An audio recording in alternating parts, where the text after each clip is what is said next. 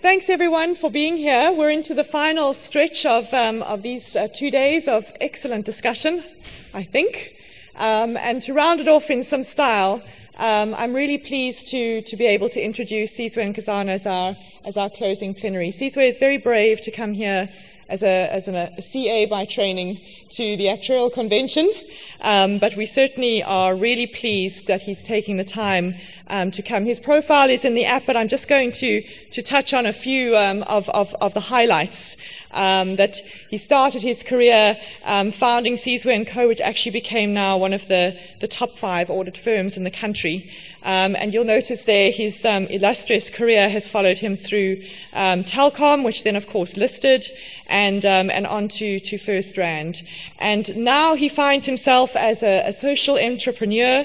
He is chairman of the National Education Collaboration Trust, and also sitting on the boards of various foundations and trusts.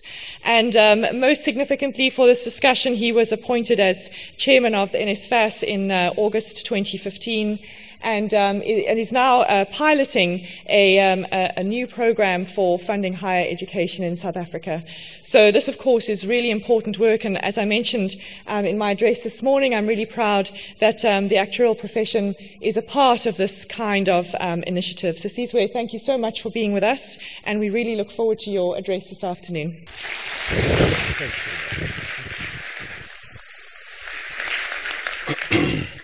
Thanks very much, Roseanne.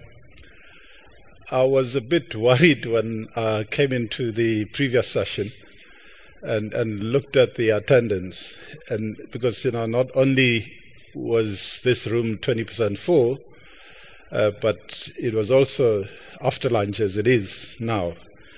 And I've had many occasions to speak after lunch at many different functions, but there's one that stands to mind, where I was speaking and someone was sitting in the front row, and they started to doze off.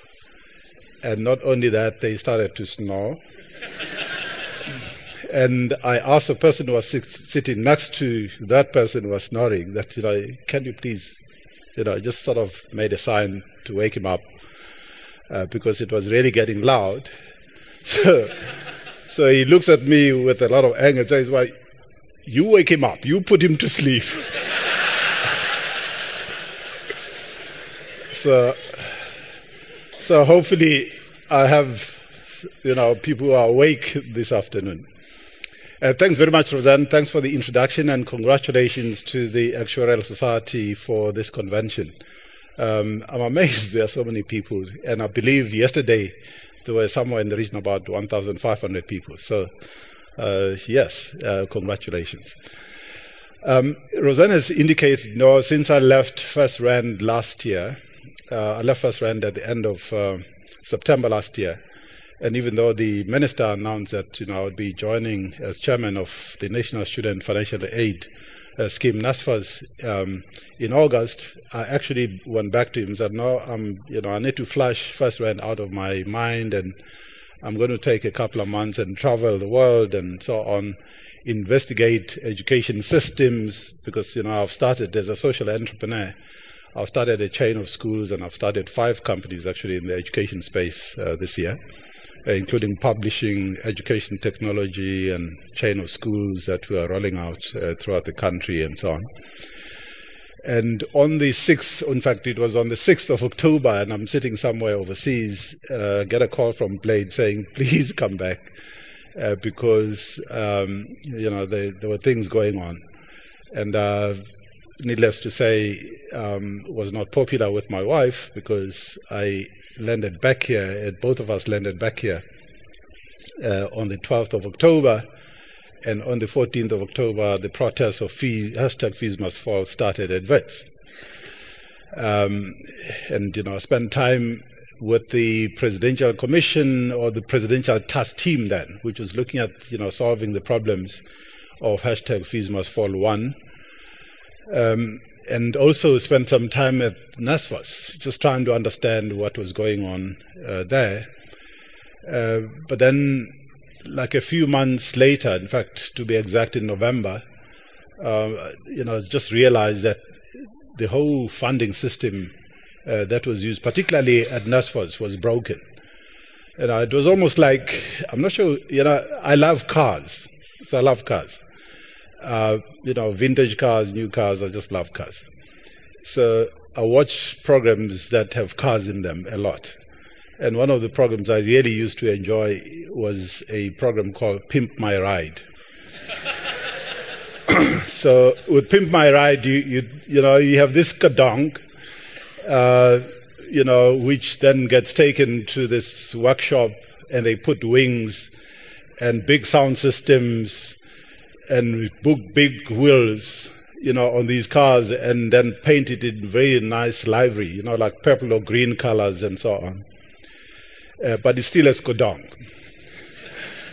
And I know it may sound like a very terrible parallel to make, but the conclusion I reached when I just look at what NSFAS was not very far from Pimp My Ride.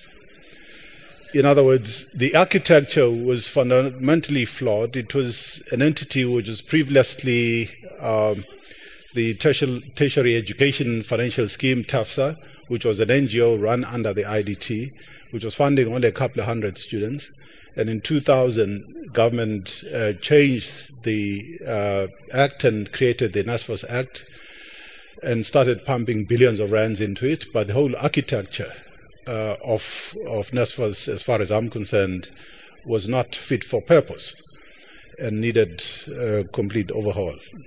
So that's why I started conceptualizing a new model that would fund and support students, and not only deal with the funding issues, but also deals with all the other problems that are in that system that afflict poor and missing middle students. And I'll talk about it in a moment. So eventually, wheels in government turn very slowly.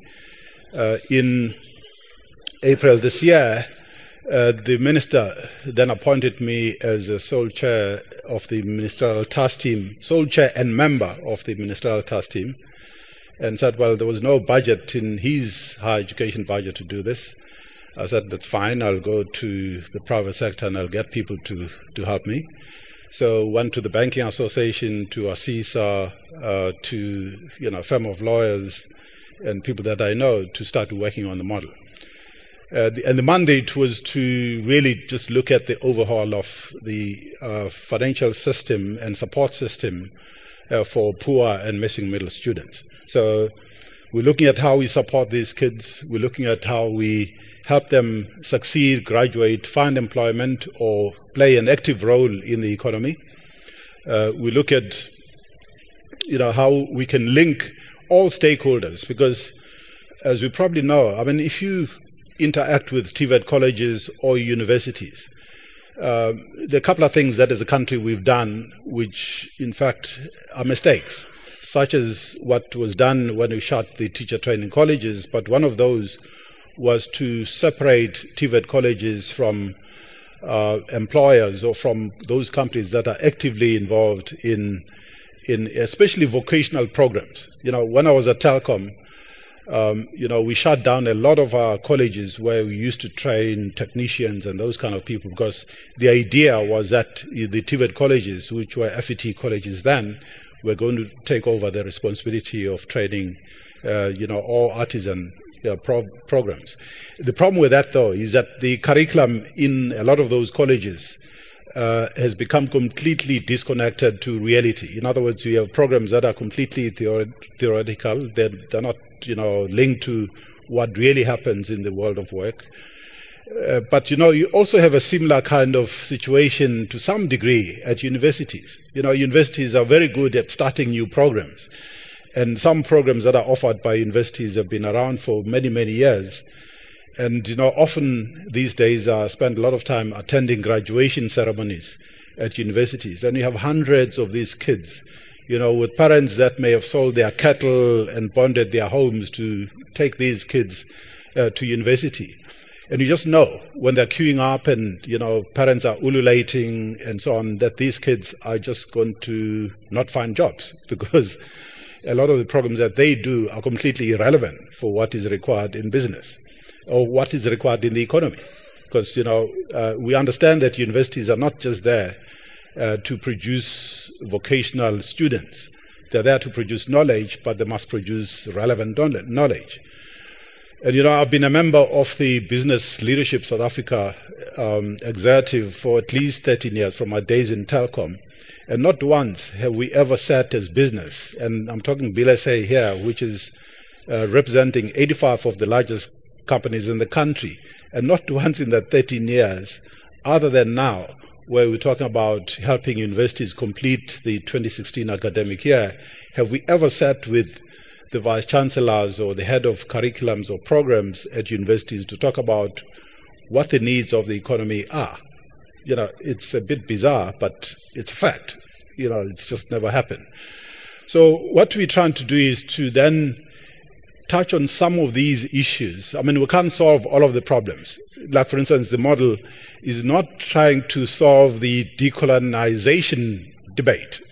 We're not, that's another debate for other people to solve. But what we're trying to solve for is how we can make sure that, in line with what the Constitution of the country says, we offer free education to poor students. We offer partially subsidized education to kids that come from the working class, in other words, the so-called missing middle. How we help these students progress and succeed in their programs, both at universities and TVET colleges, and how we link them to the world of work if they want employment, and how we start a conversation in the country about the quality of the programs that are offered at higher education institutions. So, as we know, if you have been following the narrative or the debate or the discussion that's been taking place, the Constitution in the country, in the Bill of Rights, talks about free basic education for the poor, but it does not promise free education in the higher education sector. It says the state, within its reasonable means, must make higher education available and accessible.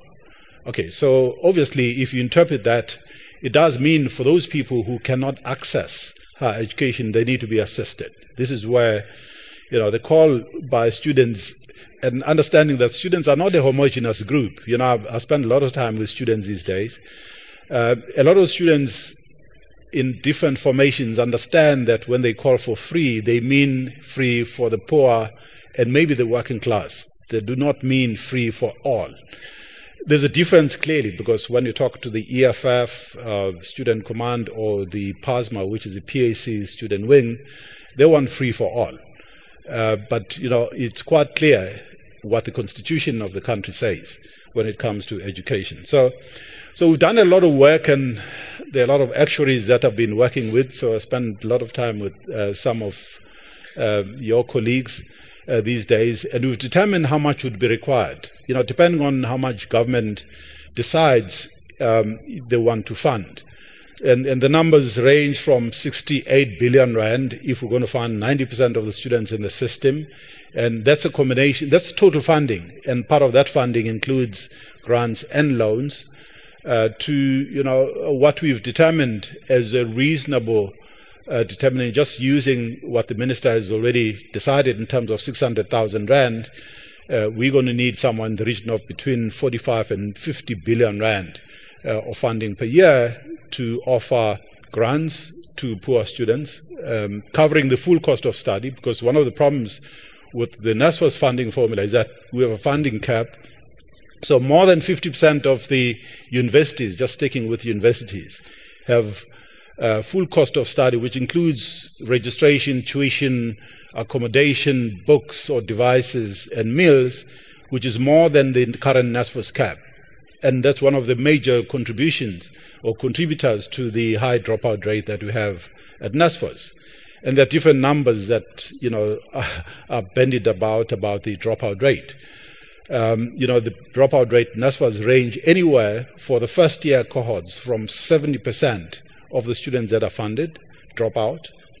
And that's one of the causes of the crisis that we see in the country at the moment, to about an average of, say, 50% if you are very generous about completion rates and graduation rates over a certain period. If you just take a sort of a 5-year period, in other words, 2 years over a regulated term to do a degree. as a period of completion. So we've done the sums and the determination, and we've presented to a number of forums. And on Monday, we're presenting to the Presidential Commission, which I must say, I mean, for me, I would have made another decision in terms of how you solve this problem than having the Presidential Commission. But, that's a prerogative, I guess, of the President to do that. So we presented to them, and the report that we have prepared and submitted to the Minister is being issued. In fact, we presented to Cabinet as well 2 weeks ago. It's being issued for public comment probably next week. And we're going to have a period of 6 weeks to gather all the comments. So, and the question is, where are we going to get the funding from? So the funding is going to come from government. Government, in the medium-term expenditure framework that Praveen Godan delivered in October, indicated an increase, a 17 billion rand increase in the allocation of funding to NSFAS, or for funding poor or missing middle students. And there's a lot of funding in the country. And that's a conclusion that I've come to, that, we don't have a problem of funding. We have a problem in terms of how funding is utilized. So if you just take government as a source of funding, at NSFAS, we manage funding that comes from national government departments, CETAs, provincial government departments, local government, but very often there's absolutely no coordination in terms of how that funding is allocated. Some of the funding is managed by these government entities or departments themselves, with many overlaps and leakages in the process. But the same applies to the private sector. So you have NGOs, CSI programs, and so on, that fund similar programs. You have so-called merit bursaries that are offered to students that really don't need the money in a lot of cases. So, and we've determined that we can actually feasibly raise close to the 45 to 50 billion rand that is required. And how the funding model is going to work is that, and I'll show you in a moment, is that we'll aggregate all of the funding that comes from government, and that funding will go to, that funding will go to through NSFAS, so it will be channeled through the National Student Financial Aid Scheme, or at least that's the recommendation that we have made. And then we'll collect all of the funding that comes from the private sector sources, from NGOs, CSI programs, from the contributions into the broad-based Black economic empowerment, funding that comes from the banks or retirement funds, which is looking for a return. So this is mandated funds that will get returns from the loans, interest on the loans that are going to be offered for those students that are going to have loans. And in addition to that, we're looking to create a social impact bond, which particularly is going to focus on funding capacity building at universities and TVET colleges to help reduce the dropout rate. And I'll come to that in a moment in terms of how that reduction in the dropout rates is going to work. Part of the significant funding that we're going to get is from the skills development contributions in terms of the broad-based Black economic empowerment legislation. So there was an increase late last year from 3% of payroll to 6% of payroll, which can be contributed by companies or employers into the skills development fund. Okay, so we've spent a lot of time with DTI as well as with the broad-based Black economic empowerment commissioner, and we've agreed, and there's a proposal on the table which requires legislative changes to take 25% of that 6% and allocate it to funding students. And I'll show you how much we hope to raise, out of that. And that's one area in terms of just doing the actuarial modeling, where we've been working with some of the actuarial, consultants to help us sort of estimate how much we can raise from that source of funding. And then there'll be a lot of funding, from retail investment products that would be structured to institutional investment products, like, for instance, student funding bonds and other instruments that we are looking to create that will go towards aggregating or collecting or raising funding that will go towards funding students. Obviously, part of this funding is looking for a commercial return. Part of the funding may be looking for a social, as well as some investment return, especially as far as the DFIs are concerned. So we're looking at all different instruments, some of which will require registration with the FSB or the new prudential regulator once that regulator is in place, which may take a little bit of time because, there's a lead time in terms of introducing new products, especially if you're going to issue them to the public. So we're looking at creating a whole range of instruments that are going to help us raise the funding that is required. Clearly, if we have institutional investors, retirement funds, and so on, there are certain things that you have to comply with. Certainly retirement funds, in fact, almost all of them, you can't invest in unrated paper or unrated instruments and so on. So we're going to have to build a track record over time to be able to do this, to be able to issue some of these instruments. And we have determined that if you look at it from what government is already allocating in terms of the medium-term expenditure framework, there's a budget of 17 billion rand in the 2017-18 year. It increases to 19 billion rand, and we have not assumed any increase in the fiscal allocation to student funding. And we hope there will be some, but you can see the next line, the broad-based black economic empowerment contributions, which is the 25% of the 6% of payroll, that we can raise from 2017-18 already, about 8 billion rand, which increases to about 15 billion rand by 2019-2020. So it's quite a significant potential source of funding. The issue really here is to try and make it as easy as possible for companies to make that contribution. In other words, if a company writes a check, makes a contribution to funding students under this category, they will get a proof pack already. They will get a BBB certificate, which gives them the points which they need if they want to obviously increase their B status. We'll offer all the verification services which they require so that you make it easy for them to make a contribution. So we're quite positive because if you look at the skills development levy, understanding that this is a voluntary contribution, but the SDL, the Skills Development Levy, already raises about 15 billion rand a year. So that's why we think at 1.5%, we should be able to raise the kind of numbers that we indicate on the slide here. And obviously, as I said, as far as private investments are concerned, there's a track record which we need to build. There's a track record in terms of the loan system that we're going to offer. There's a track record in terms of the financial instruments that are going to be offered to investors, which we need to build over time. So we've been rather conservative in estimating the kind of funding that we can raise from those sources. But over time, in about a 5-year period, we start to see an increase, a significant increase in the funding that will come from those sources. And as far as government is concerned, government still has at its disposal the ability to raise taxes. Like, for instance, there's been talk of graduate taxes, of wealth taxes, of even an apartheid tax.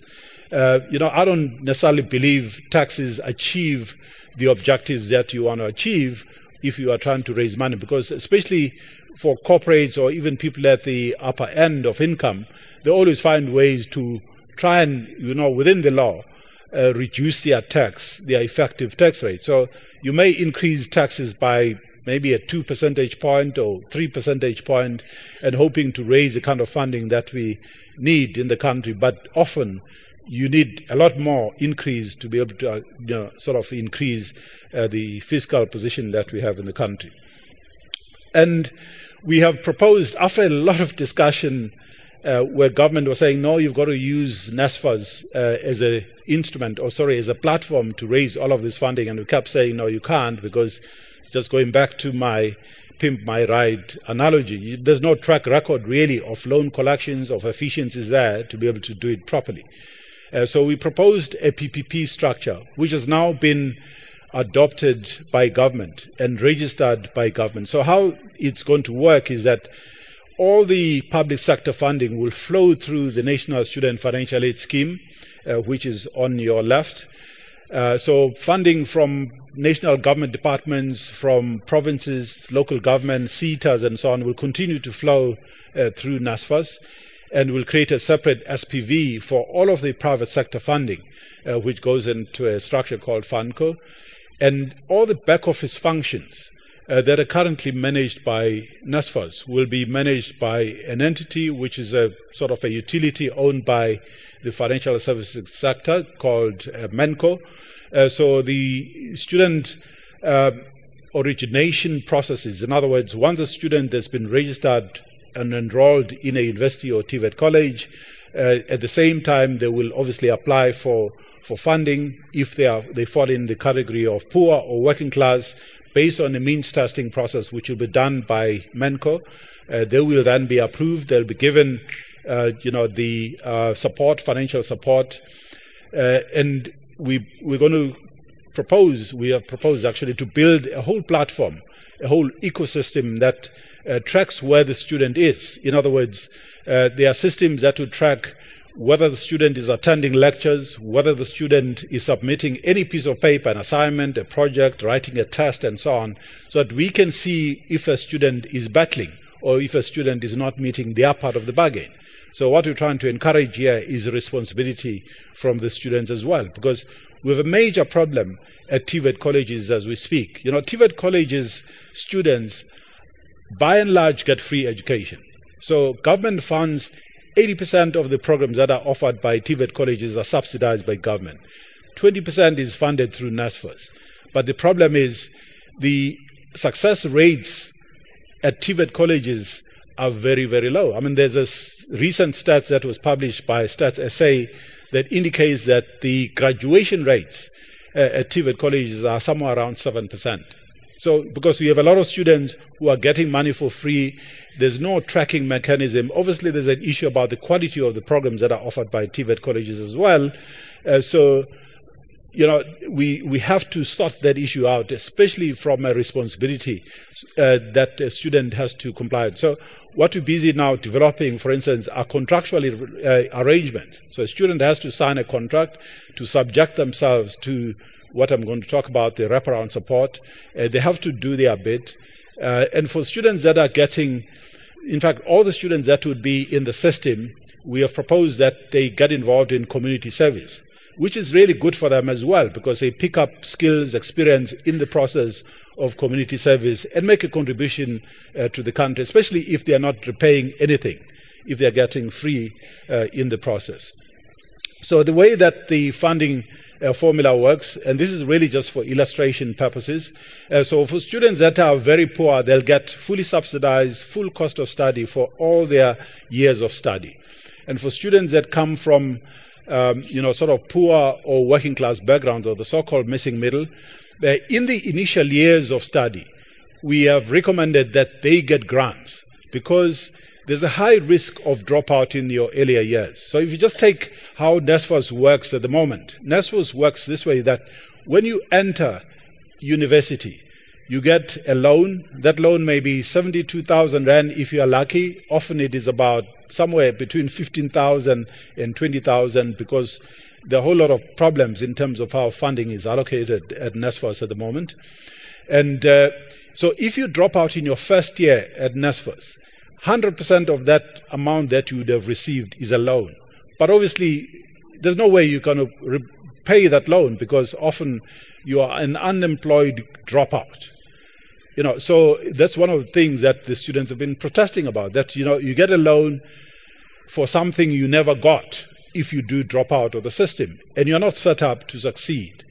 So we're changing that completely on its head to say we're going to allocate full funding for the full cost of study, more grants in the earlier years, even for those that are going to be offered loans. So the loans kick in latter years, like when you're doing your second or third year, depending on your household income, which will be means tested, because that then reduces the risk that you bear as a student, in case you drop out, but also it increases the commerciality of the loan product. Because if you just take, Peter knows these numbers very well, and the NSFAS numbers, that is, because, we have a nominal book at NSFAS, which is about 25 billion Rand, as at the end of the last financial year. The fair value of that book, after convincing the Auditor General very hard that, things are improving is about 6 billion. So you can just, see the difference between that. And yes, there is an amount, obviously, which is converted to grants if students pass. But at the end of the day, a lot of it is just unrecoverable loans. So, we recover out of that 24 billion rand book. Last year was about 250 million rand. So you can't actually call that product a loan. It's not a loan if you're not going to recover it. So we should call it something else. So that's why, when you look at the funding formula here, there's already a lot of funding which we must just describe properly. It's a grant. Okay, and then make sure that the students are appropriately supported through it. The EFC is the expected family contribution. So, for people who come from working class backgrounds, it is important that they chip in, to the funding of their kids, in the higher education sector. So that's what the EFC is all about there. And then that student who is funded through this mechanism, in addition to getting the full cost of study, will get wraparound support in the form of additional academic support, psychosocial support, social support, even medical support. Because very often, students that are especially coming from poor backgrounds are the first ones sometimes in their village to have gone to a university. So they just don't know. Every year you see these students, if you live in Joburg, because of the bureaucracy that exists at universities sometimes, you see the students sort of land at Park Station. They may have had a bus fare or a train fare to, maybe they're going to UJ or they're going to Wits or even University of Pretoria and so on. They land in Johannesburg, they have no idea where to go. They are sent to universities without adequate preparation. The basic education system is not adequately preparing them for what they're going to see. And therefore, a lot of them simply just battle to adjust. And it makes it even more complicated if they are underfunded. They have no money for food, so a lot of them live in drug-infested areas, crime-infested areas and shacks and so on, where the conditions for studying are just not completely inappropriate. So what we are proposing is actually to change how this whole thing works. We know that, at universities at the moment, if you are an A student, you stay closest to the campus. In fact, you stay on campus closest to where the lecture halls are. And the poor students are the ones that stay the furthest away because they don't have the money. And I don't think, and in fact, those students who happen to be rich students can actually afford, in a lot of times, to stay further away. And I know this is going to be a major discussion at universities because what we're saying is, in fact, more spaces on campus need to be reserved for, obviously, qualifying, as in academically qualifying students. They must stay closer to campus because they need a lot more support. So if you're going to offer all of this wraparound support, which is in the form of additional tutorials, additional work that they have to do to close the gap, you can't have them stay 20 kilometers away, which is often the case. So there must be ones that are actually closer to where the campuses are. And also they must stay in residence. Obviously the country only has universities that have about 20% of on-res accommodation. So the country still needs to build a whole lot of accommodation. And in fact, ASISA is involved in another PPP, which is trying to increase student housing in the country. So we're saying we need to sort out the housing situation as far as student accommodation is concerned, because the conditions under which students live at the moment do not actually qualify as higher education accommodation. It's worse when you go to historically black universities. So if you go to Walter Sisulu or Venda or Limpopo or the Northwest campus or the Mafikeng campus of Northwest or University of Zululand, those or Forte, I left Forte 36 years ago and I go to Forte University today. The accommodation is exactly as it was when I was there 36 years ago. And yet the university then was catering for 3,000 students. It now has close to 20,000 students. So, you can just imagine. You have universities, if you go to Walter Sisulu University, it's a university that was built for 4,000 students. It now has 28,000 students. So you have lecturers who fight for lecture halls. So I've been saying to government and the minister, you can't have a university where you have lectures that take place in corridors, simply because it's a first-come, first-served basis. So we've got to sort it out. Those universities can't be worse today than they were under the Homeland system. So, because for starters, they cater for the poorest. So the 28,000 students that are at Walter Sisulu University are students who can't afford to even go to Fort Hare, because the fees at Walter Sisulu are 65,000. At Fort Hare, they're 80,000. So that 50,000 for a lot of parents is a lot of money.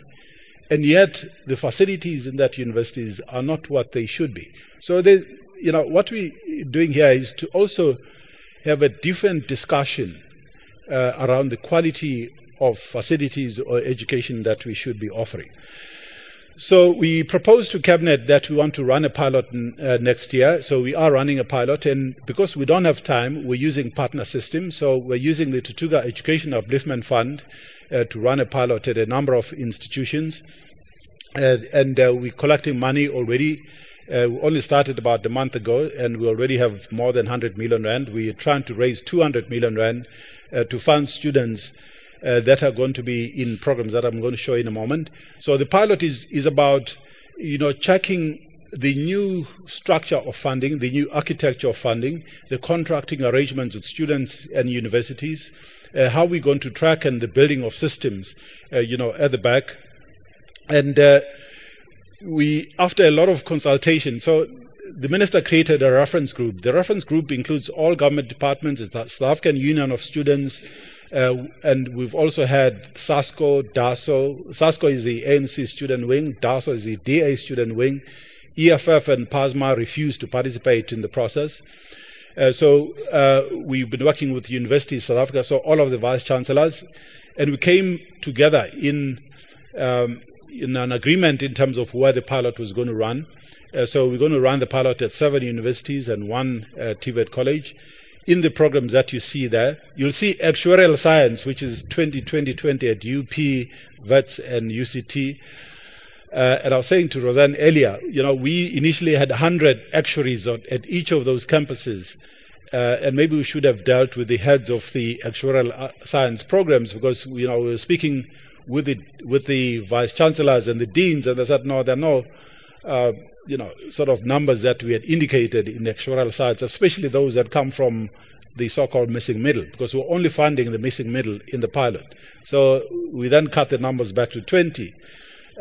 But recently one of the universities came back and said, no, that can actually manage and admit more than 20 students that come from the working class background into actuarial science. So you can see, so we have engineers, we have doctors, we have pharmacists, we have CAs, we have, people that are doing prosthetics, we have technical artisan and some humanities degrees that are in the pilot. So this is, the numbers that you see in the blocks are if we raise 100 million rand. So we're targeting to raise 200 million rand, most of which is going to be raised from the private sector. So government, is sort of going to probably put about 10 to 20% of what we require. So obviously the actuarial numbers are low, but I think if I look at the enrollment numbers, and we've met with at least with the 3 faculties, we have not met with the University of Stellenbosch. I think there's probably Free State that offers actuarial science as well. I'm not sure about UKZN, but we've met with the other 3 sort of big actuarial science universities. And, the numbers are low. And one of the issues that obviously the profession, your profession, needs to address is the transformation imperative. I know Themba Gamadze was probably speaking yesterday. I'm not sure exactly what he said. But, there's a huge imperative to change the profile of the profession. And we're not suggesting that less white actuaries be trained. We're just suggesting that more black and women actuaries need to be trained, in the country. But this does not just apply to actuarial science. It applies to engineers. It applies to a lot of other professions. I chair the Tutuga Bursary Fund, which is the South African Institute of Chartered Accountants bursary program. We had a similar kind of debate a couple of years ago. And today, when you look at the new intakes, in other words, new people who are qualifying as CAs, the numbers are actually almost 50-50 in terms of racial demographics. So a significant improvement has been made. In fact, when you look at the pipeline of the students that are either at universities or those that are selling articles, we now have about 60% women and 40% men, and the pipeline has increased. So I think it's a challenge that your profession needs to, look at. As I conclude, what the Cabinet agreed to do is that we now need to do a detailed feasibility study, which we are starting actually as we speak. So we're setting up a project office to do a detailed feasibility study on funding students. So tomorrow, for instance, I'm spending most of tomorrow with the Assets and Liabilities branch of National Treasury, presenting all the actuarial and financial models that look at scenarios of what the country can afford to determine at what level in terms of calibrating, grants versus loans, we should be pitching this. Should we start, for instance, at a level where every student that comes from a family that earns social grants, as a starting point, might just get free. And then we have a calibration that moves from there to the minimum tax rate, to 122,000, which is the NSFAS upper threshold, to 150, 200,000, and so on. So we're doing a lot of that kind of work at the moment to be able to finish this feasibility study in H1 next year, in the first half of next year, because the plan is to fully implement this new funding model in 2018. So we hope when the blueprint is published for public comment, hopefully next week, we'll have a lot of debate and discussion in the country. And obviously we're going to take some of the inputs that are sort of valid. There are a lot of ideas out there. A lot of people say they have plans, but there are a lot of ideas. So we'll certainly welcome some of those ideas and look at them. The idea being to finalize what the plan is going to be for the country for implementation in 2018. There are a whole lot of legislative changes that are required. Some of them we understand they're not going to be changed quickly. Like, for instance, we've made recommendations around the changes to the NSFAS Act in terms of what the mandate should be, the changes to the SARS Act, the SARS Administration Act, for instance. All the recoveries in future, the collections will be done just like the SDLs or the UIF, as an automatic deduction on your income once you get to a certain threshold. So it will be an income contingent loan that you repay as you earn income. We've made recommendations around changes to the Income Tax Act to increase the incentives for student funding, but also make it easy for companies to make contributions, whether it's through CSI programs or taking over some of the loans of students and so on, with some fringe benefits recommendations that go along with it.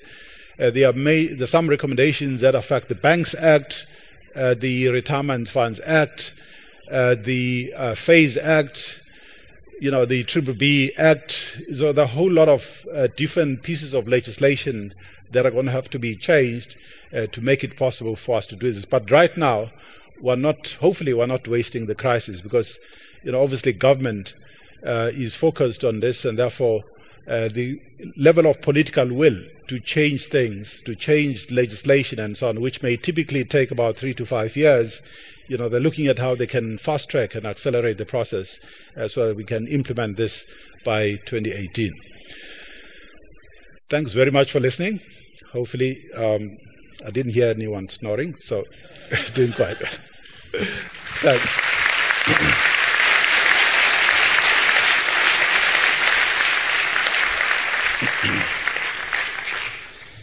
Sizwe, thank you very much for that. I think this is very inspiring ways of looking at the funding of education in this country. I think the couple of things that struck me was just around the creativity, the mixture of long-term and short-term that is being placed into this whole program is really just the kind of stuff that we as actuaries do. So thank you for your time, Sizwe, presenting this to us. I just want to note that the actuarial student slide that the actuarial slide that you put up, I think aligns very closely with what we as council are seeing. And as you are aware, we have been interacting with Sizwe as ASA along the way. So thank you very much for your time. Thank you very much for your presentation. I have a small gift for you from us for that time. Thank you. Thanks. Thank you.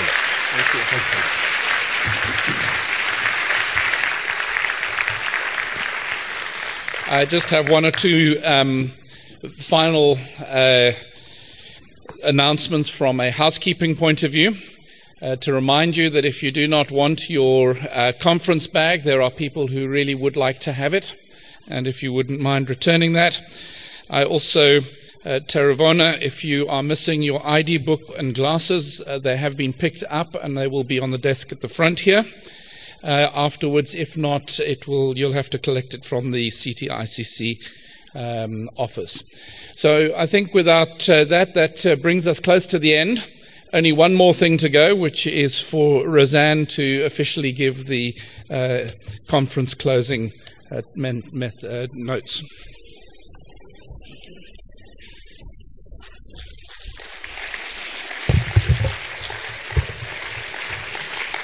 Thanks, Peter, and I echo my thanks to Sizwe. Thank you so much for being with us this afternoon. So in closing, first of all, today is Thanksgiving, I believe, in the United States. So first of all, happy Thanksgiving to all our US delegates and to all of you who have US connections. I'm certainly feeling very thankful and blessed to have spent the last 2 days in the company of such inspiring, intelligent, and stimulating people as are sitting in this room. Like me, you may be feeling that you've been at the 2016 Actuarial Convention, but you may be missed out. As I said at the opening, it's really been quite difficult to make the selections in each session, and when I've looked at the activity feed on the app, I've sometimes wondered if I made the right choices. You'll be able to access the recordings of all the sessions and also all the papers and most of the presentations on the website over the next few days, so do keep an eye on that website, and we'll be sending you the links hopefully very soon. But looking at the activity feed, I see that people have responded well to the really challenging topics that we've included in this program. So how do we embrace technology and working on collaborations outside of our profession?